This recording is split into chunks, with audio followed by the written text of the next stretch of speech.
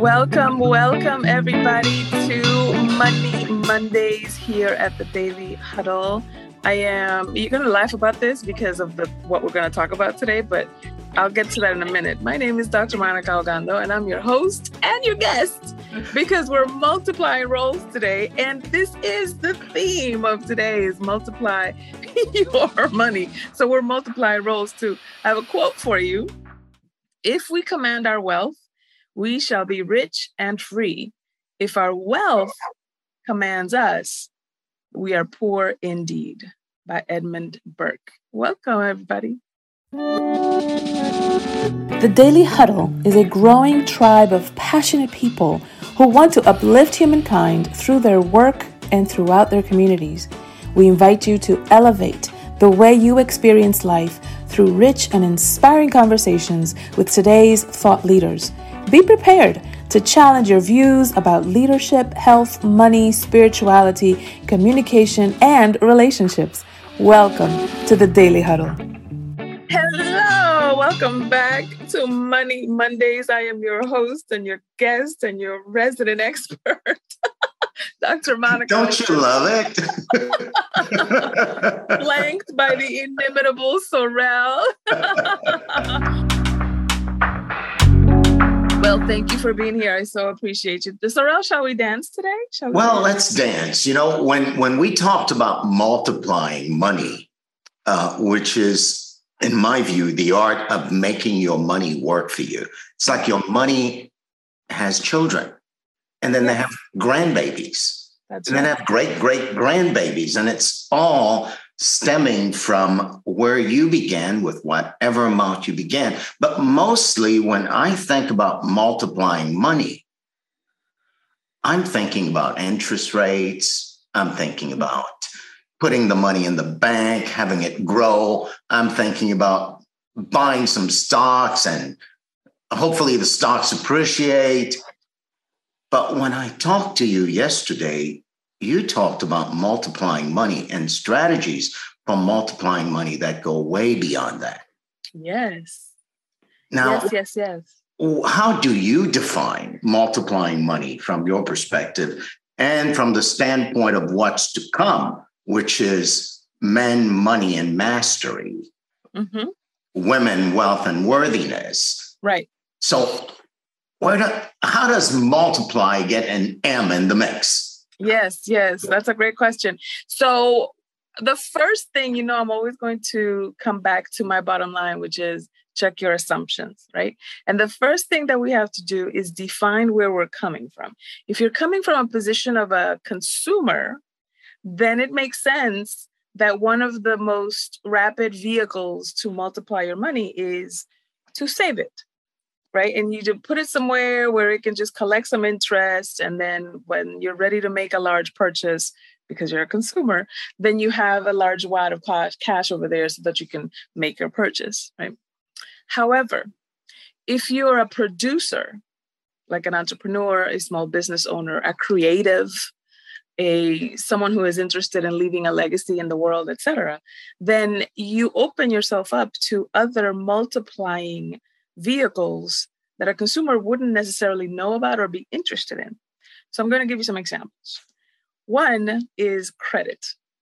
I know. See, with consumers, people say debt is bad. And it is bad if you're just using it to get more and more liabilities. But if you use debt to buy assets that then later on make you even more money, then you're really just using leverage. Here's what I mean. A while ago, I think I told you yesterday when we were just chatting and preparing for today, that I run a hedge fund for several years. And a while ago, I live in a mortgage-free house. My husband and I were very, very particular about making sure that the mortgage on our house was paid off, on one of our houses.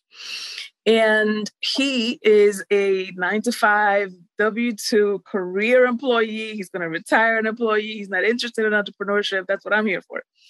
And when we paid off the mortgage, he was very proud of that milestone, because typically people do that when they're already in their 50s or when they're retired, et cetera. And so he was very proud that we did that early. Then I took out a loan unbeknownst to him, because then we transferred the house type, the deed, to a trust, and we'll get into that a little bit later. But because I'm part owner of that trust, I decided to take out a loan against the collateral of the house. And I took some of that money. It was a $125,000 line of credit.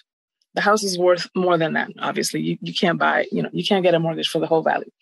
And I took $100,000 of that 125 and I put it into a mini hedge fund, knowing that in 6 months, that 100 grand was going to return a huge amount of money. That huge amount of money turned out to be, I think it was like $287,000. So that was my cut, aside from management fees and everything else. So I took out of that 287, paid the 100 back, and now I have $187,000 that I didn't have to pay for, that I didn't have to work for, that I didn't have to sell clients to, or travel to go speak, or et cetera, or just sit on for years on end, right? I didn't tell him about any of that, and we can get into the morality of all of that later, okay? Dr. Monica, hang on 1 second, though. There's something really spectacular that people need to hear again, I think. Okay. If my mindset is the mindset of a consumer, what I could have done with the 187 that I got is buy myself some nice goodies. Yes. What I could have done with the $125,000 line of credit is go on several nice vacations. Yes. That's the mindset of a consumer. Now, mind you, we're not making consumers wrong. No.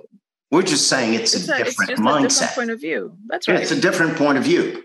Right. And now the point of view of a producer, you actually took the line of credit in the mindset of a producer, made it work for you. And in the matter of 6 months, that money more than doubled itself. Yes. Yes. Now, people need to get that. And people need to get that when they sign up for Men, Money, and Mastery. That's exactly what they're going to learn to do. Is that? Yeah, there's some, yes, that's right. Some strategies that perhaps you didn't even know that you could do, right? Because we think of, I'm going to get a line of credit against my house so that I can build a new deck, so that I can, okay, that's fine. And that's awesome. And if particularly if your house is something that you want to pass on to your children, it's going to be in your family, et cetera. But when you're living in your house, by the way, it's not a money-making asset. I know that's shocking to some people. They're like, wait, what? My primary home is an asset. Yes, it's an asset for your children or whoever will inherit it or whoever will rent it out or turn it into an Airbnb. But for you, it's just a place to lay your head. So I took that money and then turned it into a hedge fund investment that turned around and became a $187,000 profit. I told my husband about it later when I had $187,000 to show. And the reason I did this is because my husband and I have a very specific agreement. My husband is the kind of man that looks at bills, looks at when they're due, and he handles like the day-to-day money movement in the household. I handle the long-term movement in the household. But because he's a little myopic when it comes to that, and I'm more like farsighted.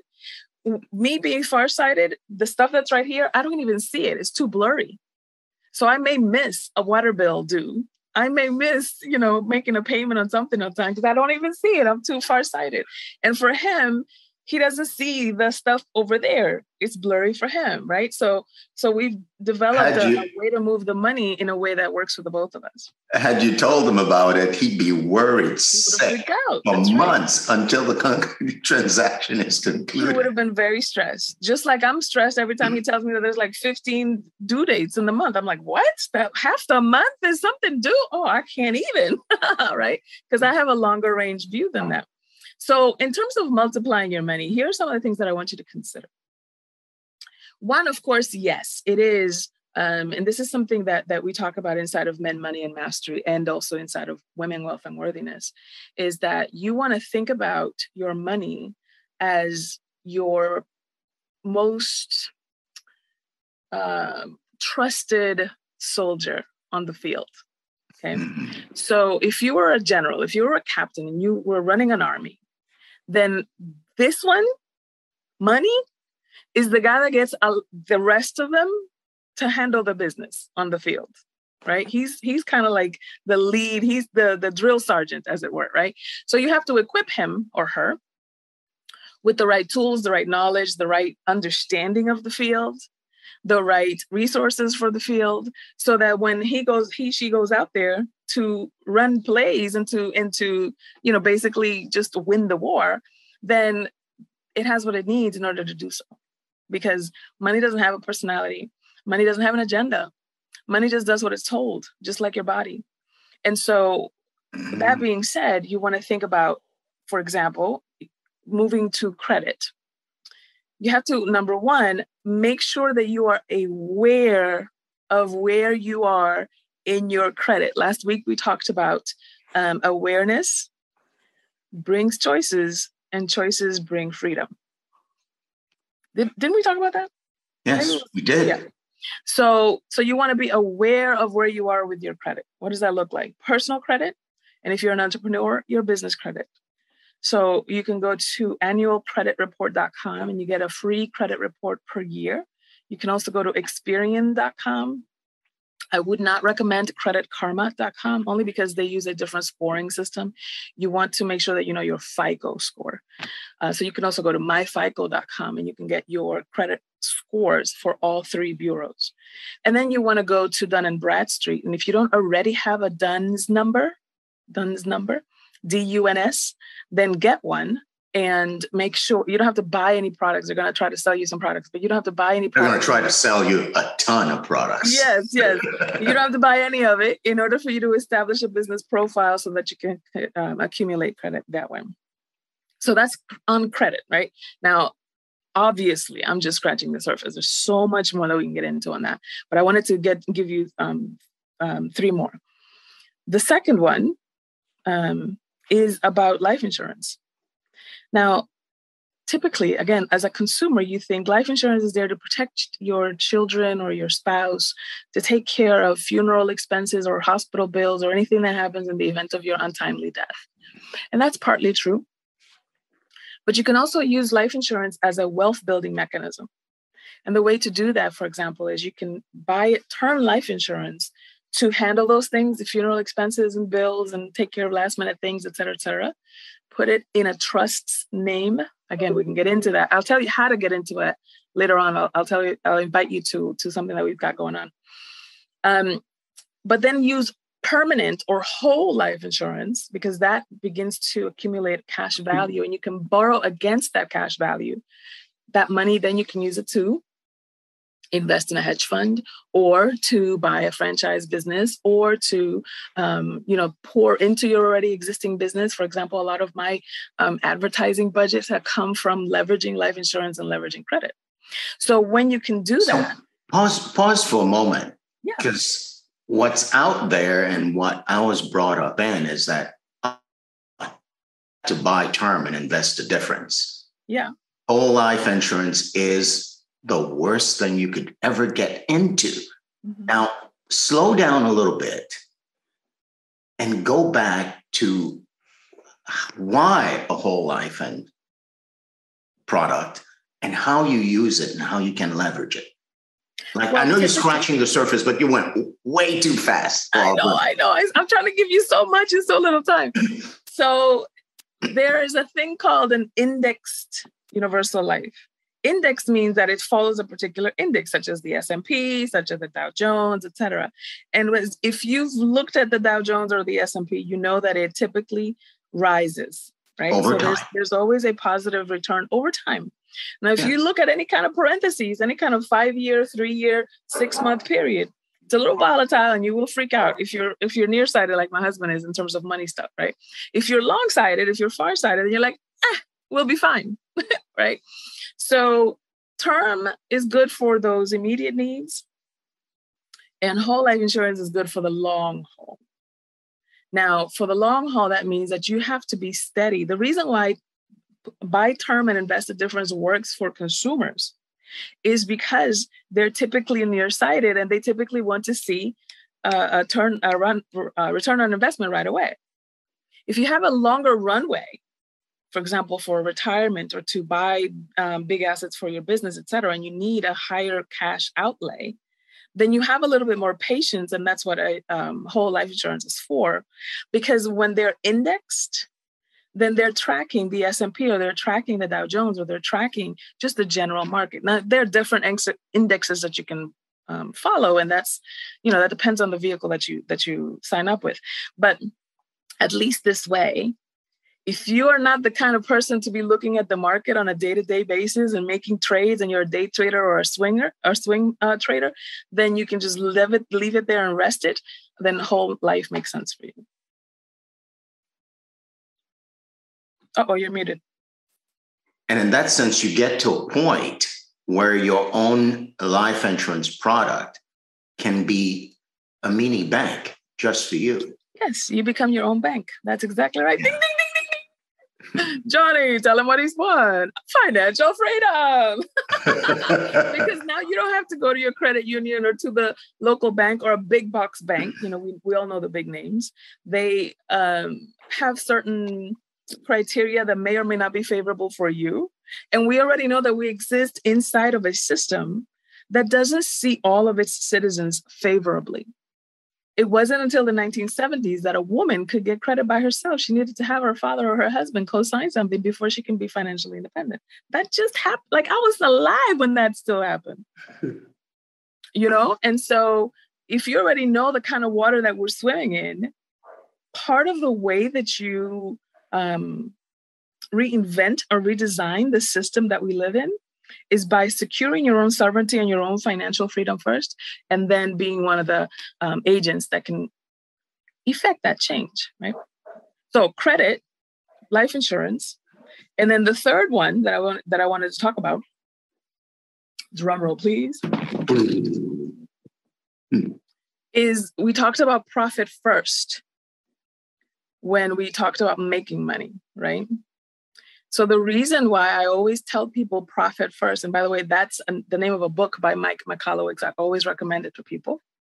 When you are planning your money as a business, for example, people usually do sales minus expenses. That's your profit. And that's why it's called the bottom line, right? Because it's like way at the bottom and you may or may not get anything. I want you to flip it. And say, this is the profit I want to make. Then these are my expenses. Okay, profit minus expenses. These are the sales I need to make in order to meet that commitment. So wait a minute. When you turn it upside down, it's not a call for drastic cost reduction measures. It's a call for being creative to actually generate the revenue you need to generate and the sales you need to generate, so that given your cost structure, the profit is what you say. So literally, we could have another question on the Daily Huddle. Yeah. What is your profit? Yeah. It's what you say. Is that what you're pointing to? Yeah, because, a lot of times people, what they do is, I will give myself permission to want something based on what I think I have. And if I don't have it, then I can't want that. I'm saying decide and be clear on what you want, and then create what you have based on that desire. Yeah. So it's profit first is not just the art of, but the freedom you give yourself to say, this is the profit I'm going to make in this period. That's right.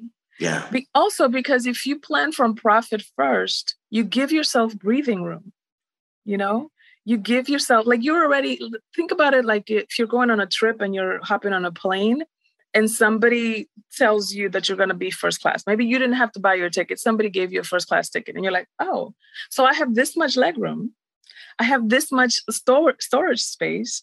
I have drinks. I have, entertainment. I have this, I have that. I have some preferences. I have some priorities and privileges that you wouldn't have if you were in coach, even though we're on the same plane. right?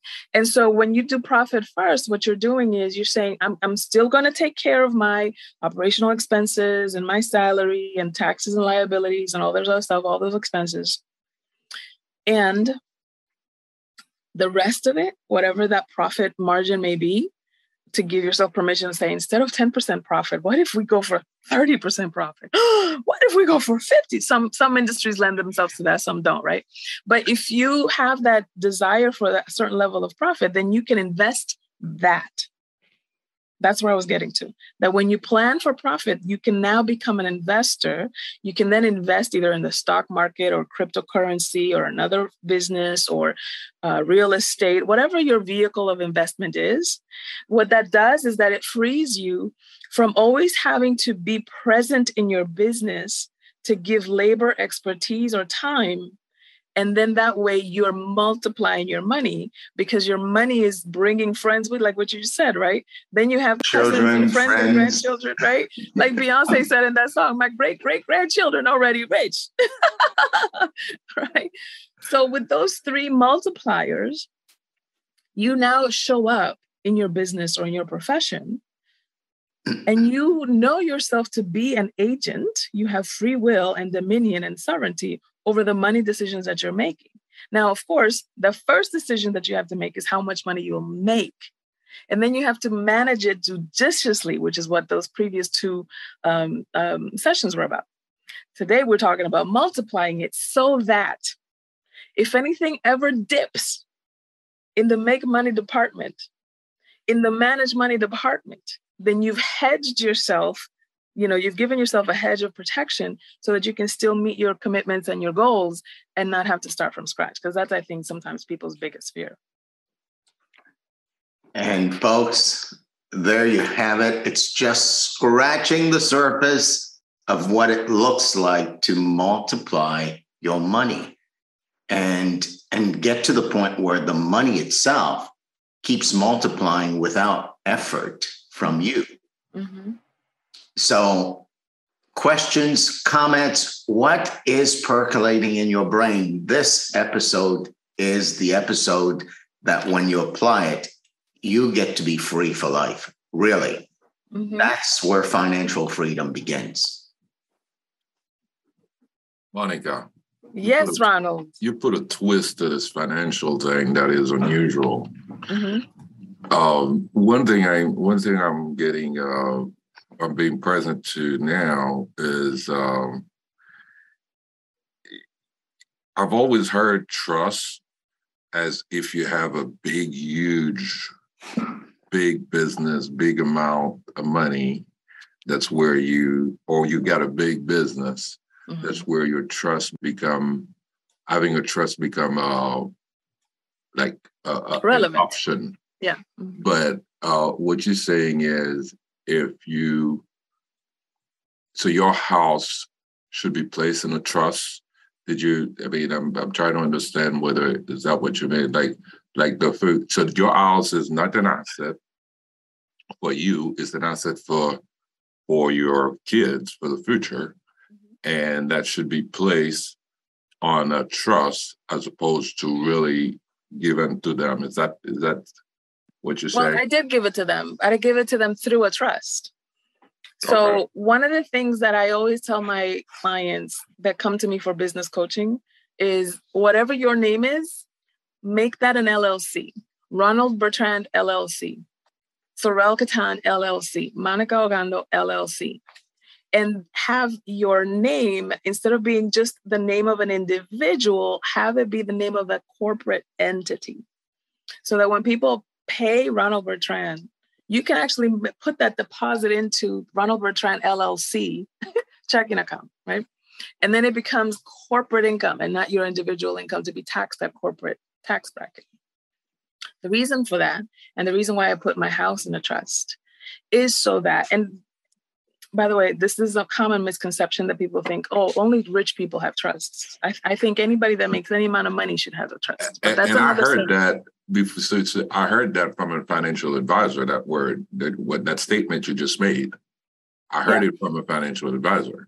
Yeah. So I say everybody should have a trust because everybody deals in commerce. And so when you put your house in a trust, you are the executor of that trust. And my son, my daughter, other people in my family are beneficiaries and trustees of that trust. Then when I die, or when my husband dies, or if we die together, God forbid, then my daughter becomes the executor and the main trustee of that trust. And then my house doesn't have to go through probate and through estate and the state managing my stuff and figuring out what's in the will and what's not and how much taxes to pay, et cetera, because it doesn't belong to me. It belongs to the trust. Nothing belongs to me. Nothing belongs to me. Okay? This is one of the conversations that I had with my husband, because it's very important that people, before they get married, they have these kinds of conversations. And I said to him, you are marrying a penniless woman. I own nothing, but everything that I don't own, I control. And there's a different distinction, right? I control my business. I control my assets. I control my credit. I control all of those things, but I own nothing. And so when you put those things in a trust, then you can make different moves without it having to be your personal liability or having to have tax structures in that way. Does that answer your question? Yeah. Follow-on question to that, Dr. Monica. Does the asset have to be paid for? No. To be put in a trust? No. Before we paid off the mortgage, we had moved it to a trust before we paid off the mortgage, right? And so what happened is that, for example, my business, that's a home business, paid the trust a certain amount of rent because it uses the house, right? And so the trust then becomes a business entity that paid that mortgage. So the mortgage company, even though at first, he bought this house long before he met me. So we had some correctional stuff to do, right? So the mortgage was in his name, but my company paid some of that into the trust. I paid some of that into the trust, and he paid some of that into the trust. And then the trust paid the mortgage. So then when that mortgage was finished, then it's like, who do we deed this to? Deed it to such and such trust. Yeah. Perfect. Now that's just the tip of the iceberg of what people will get. Tell us a little bit about what's coming up. Well, you see how little time we have, how a lot to share with everybody. And some of the reason why sometimes people don't make these kinds of moves isn't because they don't know how to make them. Because I could just explain to somebody, file this, pay that, write this down, here's a template, here's who to talk to, et cetera, and they still won't do it. And the reason is, because they have a money mindset issue that they perhaps are not even aware of that we have to handle. So I have come up with the Money Mindset Makeover 3-day intensive. It's free. And it's an introduction to both Wealth, Women, and Worthiness and Men, Money, and Mastery.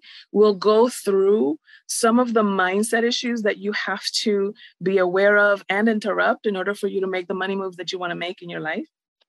Introduce you to the method that I talk about inside of Men, Money, and Mastery and Women, Wealth, and Worthiness. And then give you some moves so you can put those things together, the money mindset and that method, so that then you can take some action and implement, whether you join either one of those programs or not. So that Money Mindset Makeover Intensive is happening September 7th through the 9th. It is free. All you have to do is go to monicaogando.com/workshop and sign up, and you'll get some information about how to log in. Can't wait. Yeah, that's good. That's good. Dr. Monica, thank you so much. This is our show for today, folks. We will end, as we usually do, with the 7 tenets. At the Daily Huddle, we agree that the best way to kick off the day is to adhere to Patty Dabrowski's 7 principles for having a happy body, sexy skin, a laughing spirit, and a rewarding life. Give of your time. your full attention and of your unique talents. Move your body to keep it feeling energized and alive. Eat mostly plants. Plants are the purest fuel to help you reach your potential each day. Sleep. Sleep is how the body repairs itself and readies us to give our very best each day. Stress less. According to John Perkins, stress is just a problem without a solution. Choose your solution and dismiss that stress. Laugh. Laugh out loud, from your belly to your chest and with your head tossed back. You will fire up your endorphins and bring more energy to everyone around you. Love. Most of all, love. With your words, your thoughts, and your actions. Power them with love and watch the way you experience life elevate to all it can be. We thank you for joining us on the Daily Huddle. We are a growing tribe of passionate professionals seeking to inspire a new generation of leaders. Go out and share your unique ability to impact the world. Until next time.